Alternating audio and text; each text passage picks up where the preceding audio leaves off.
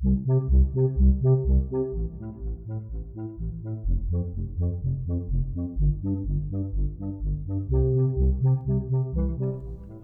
and welcome back, or welcome for the first time, to Playtime. My name is Andrew Barnett. I am a child therapist who lives and works in beautiful Asheville, North Carolina, and this is a podcast dedicated to play therapy and child therapy, coming at both of those things from a child-centered perspective. And it's been a year of Playtime, and I wanted to give myself a year when I started this podcast, and I'm really grateful for everyone who's listened, who's told someone else about it, who's reached out to let me know that it's had an impact on them, or who's submitted questions. And shoot, enough people are listening, and I guess I still have more things to say, so let's give it another year and see how that goes. But again, thank you to everyone who's listened and offered any kind of support. But without further ado, let's get into the topic of the day, and the topic of today is projection in play, and coupling that with assessment of how a child is doing in treatment.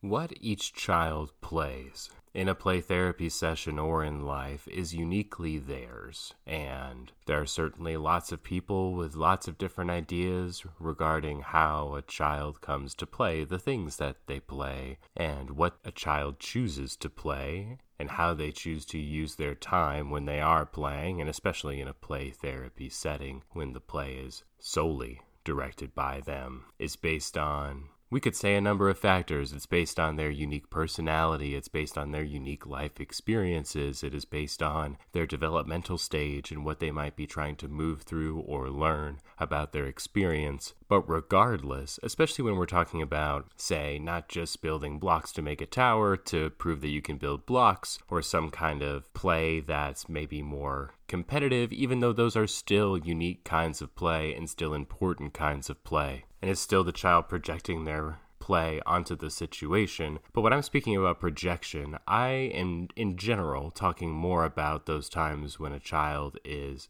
imprinting emotions and imprinting dynamics and imprinting struggles onto the play that they're doing. And I'm sure for any of us who's played with a child in an imaginative space, we can imagine what this might look like. You could have doctor play, where someone is the doctor and someone is the patient, and the patient could be any number of things. They could be calm and settled and receptive to whatever healing that the doctor has. The patient could be scared of what's going to happen. They're going to get a shot and they're going to feel pain, and they don't like that kind of pain. Maybe they hear some bad news and they feel sad about it. And the doctor can similarly be in a different kind of role. The doctor could be caring and sweet and calming with the healing that they're delivering in terms of being a doctor. They could also be gruff. They could also be intentionally causing pain. I can think of different children who have played out that doctor scenario in numerous kinds of ways. And what they choose to project onto that play is significant to them and part of all of our growth as people, whether we're children or whether we're adults, is identifying our projections, understanding our projections,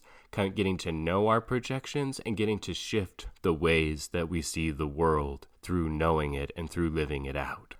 And I'd like to share a little bit about something else that may seem tangential, but I believe is related to projection. Lately, I've become interested in learning the tarot and doing tarot readings, and that's not necessarily because I believe that tarot is some mystical experience that transcends or taps into something magical. I mean, there are people who believe that about tarot. If you are someone who has done tarot readings, I can certainly feel that way at times with the cards that are drawn. But tarot, at the end of the day, is a bunch of pictures that are put onto cardboard cards, and each picture means something different. And then when you put those pictures together, it can form something that, for the person who is getting the reading done, they can project their current life situation onto the tarot. The tarot is a projective tool, and it allows someone to have a framework and have some cards in place and have the tarot reader who can mediate their relationship with the cards, elucidate some more meaning behind the cards to increase the depth and quality of the projective experience that's happening. And what the tarot then allows someone to do is to understand and live inside of their projections more fully, to move through those projections, to live out those projections, and then move on to something else in their growth as a person. As adults, we often have pretty limited opportunities to be able to come to know and understand what our projections are, where those projections came from, how we're living through our projections, with the goal of being able to have a different experience of life and to live outside of those projections that we've been trapped inside of. For children, and for children in play, and for children in play therapy, they get to project onto us and onto the play whatever they want to or would like to or feel compelled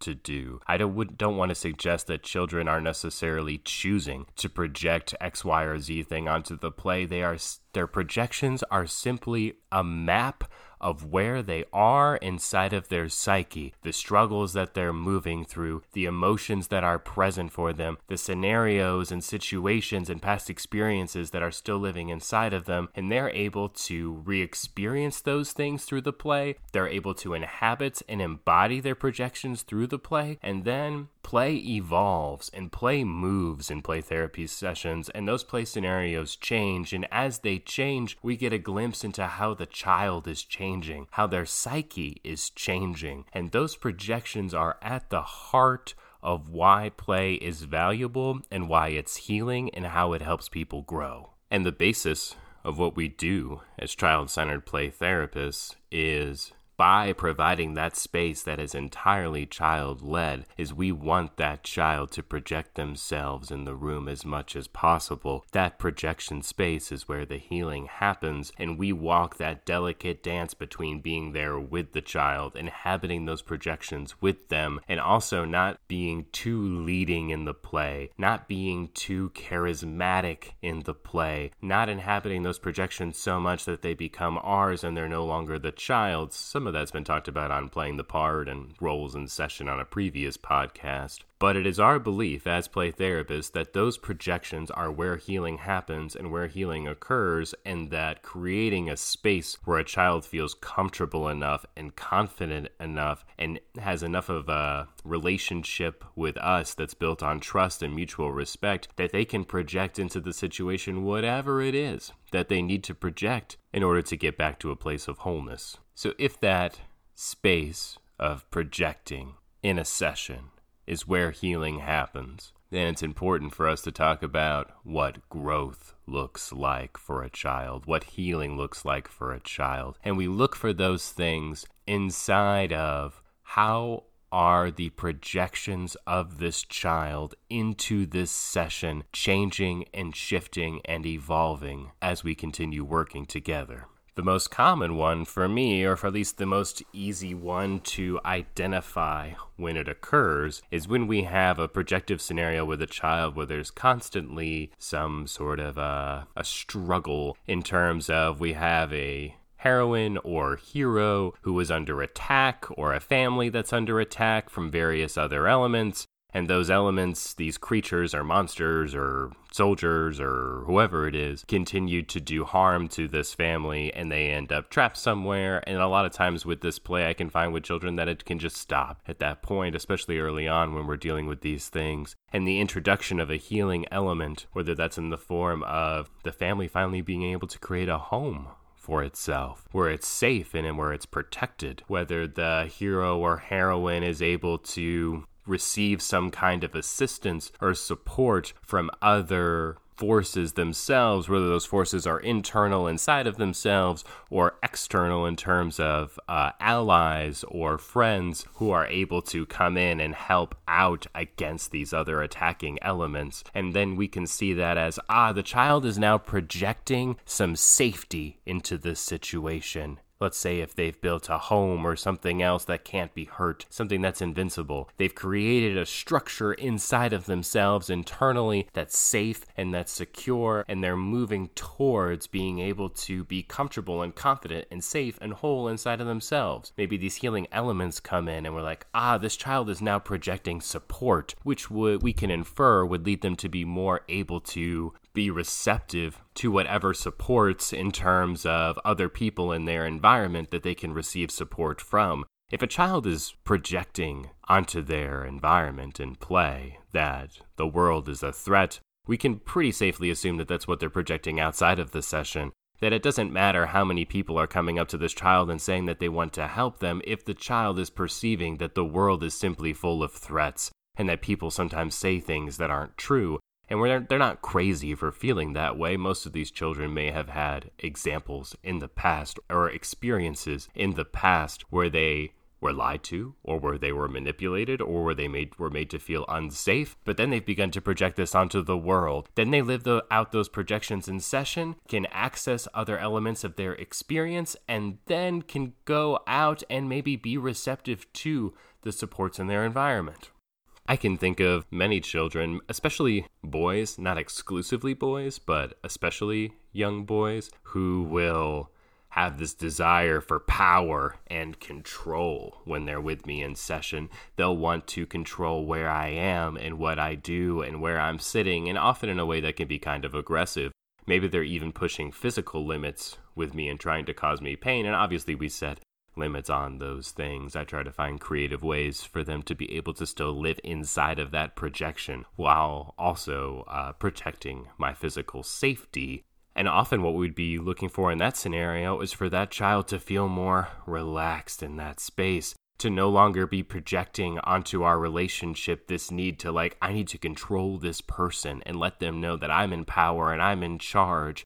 And when they feel that mutual respect and intimacy, that can soften. They're no longer sort of coming at us with that aggression and need for control and need for power because they've already established that they're a powerful person. We've let them know that they're safe in the space. We've let them know they're respected in the space. And perhaps that then transfers outside of session. If their projections in session are changing, we hope and can assume that the projections outside of session are changing. That maybe that child can be more flexible and dynamic. Maybe there's still situations in their life where they do need to feel in power and control, but then maybe there's other situations where they can begin to recognize, because their projections have changed, that they don't actually have to inhabit that space of being aggressive and being powerful, because there are people in their world who they can have a mutual relationship with, and that they can benefit and gain from that relationship and being in harmony with someone, rather than trying to develop this hierarchy where they're at the top.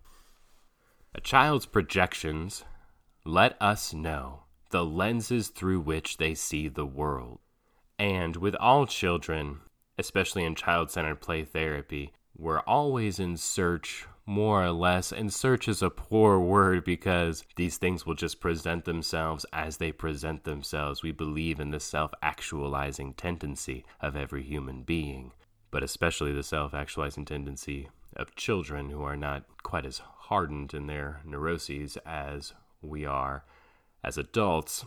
So in some sense, we're always looking for a child to relax the projections that they come into session with. I've given the example of, say, more aggressive controlling play. I've also, toyed around with that doctor play with all the different projections that we can have in that space and with safety in terms of an attacking force. I've also had plenty of children come in scared or anxious, who might want me to have my eyes closed and not see what they're doing because they have some perfectionist tendencies and they're worried about people seeing the things that they do or create because they're afraid of being judged or not being good enough, who might be scared of just that kind of attention from another person. Children who regress, and we talked about regression a couple episodes ago, to an animal or a baby play. And we're always looking then in those situations for a child to come into themselves, to come into being comfortable in relationship with us, to not be bringing in this fear and shame and whatever else that they project onto the scenario and then create these situations where they need to feel safe. We, of course, accept and respect whatever projections a child comes in with, because the goal is to move through those projections, and they are the only ones who are capable of knowing what their projections are, of bringing their projections into the room and then moving through those projections. We can't know what those things are for a child. And so in all of those cases, what we're looking for is a softening of the projections or a changing of the projections, Whether it's them being more scared or anxious, them being more assertive and calm and comfortable in the space. If they're looking to be controlling and want power, that they can relax that need for power and have more of a mutual relationship. If there are characters in a play that are under attack and they keep getting hurt by these other elements, we're looking for those protective spaces in that kind of play. We're always looking for the child to shift those projections into a space of equilibrium that's in line with themselves as a person and not just in line with the projections, which ultimately are things that perhaps they have inherited from their experiences, from their family dynamics, and from just their struggles developmentally as a person. That shifting of the projections allows them to grow. It allows them to evolve. And when a child is moving and changing inside of that play space, when we can feel those projections changing, that's when we know that the work that we're doing is working. And viewing children through the lens of projections is a helpful way at times to see them for adults, because then we don't take the things that children do quite as personally as we did before. If we can understand that this child that we're working with is seeing lots of people in their environment as a threat, then we can know that that's not personal necessarily to their relationship to us, and that there are things we can do to honor that they feel that way, to name that they feel that way, and help them move through that projection with us instead of fighting that projection. And that's sort of easier to do, say, when a child is when their projections are clear, right? If a child is like fighting against all the authority figures in their environment and has trouble being intimate with other peers, we can say, try to get to know what their projection is better and live inside of it with them, or at least spend some time doing that rather than simply punishing children for not obeying people who they don't maybe trust in the first place. But we can also, as adults, understand that we project all the time. Everyone projects all the time, and understanding the projections that we place onto children, saying like, this child doesn't like me, or this child doesn't respect me, or this child doesn't understand blah, blah, blah, blah, blah. Seeing what our emotional reactions are to children, what that brings up in us, what lenses we're viewing them through, and if that lens is actually connected to reality or if it's just part of our own projective system. And there's no reason to feel shame about that. We all project all the time. I do plenty of my own therapy so that I can understand as a therapist, what are my projections? What am I projecting onto children? Where do I get caught in my own personal experience of life and whatever pain that I've acquired or whatever things that I've acquired that don't actually relate to every person on the planet? They're just part of my own personal lenses. And all of that is to say that projection is at the heart of play, and projection is at the heart of the human experience. And the more we can understand our own projections and honor the projections of children and allow them to move through it, the more we'll be able to evolve both as individual people, but then we can also allow children to inhabit their projections and find their own healing and find their own direction through their own lenses that they've gotten stuck in themselves. And that's all I've got for this episode of Playtime. Thank you for listening. Please rate and review and subscribe and all of that good stuff. It helps the show get more reach. Tell a friend. That's actually honestly even more helpful. If you would like to check out more content, go to barnettchildtherapy.com, where I've got couple titles in the Child Centered book series, as well as an abstract art workshop. So if you're interested, check those things out. As always, you can get in touch with me if you'd like to at barnettchildtherapy@gmail.com. And yeah, I will see you next time.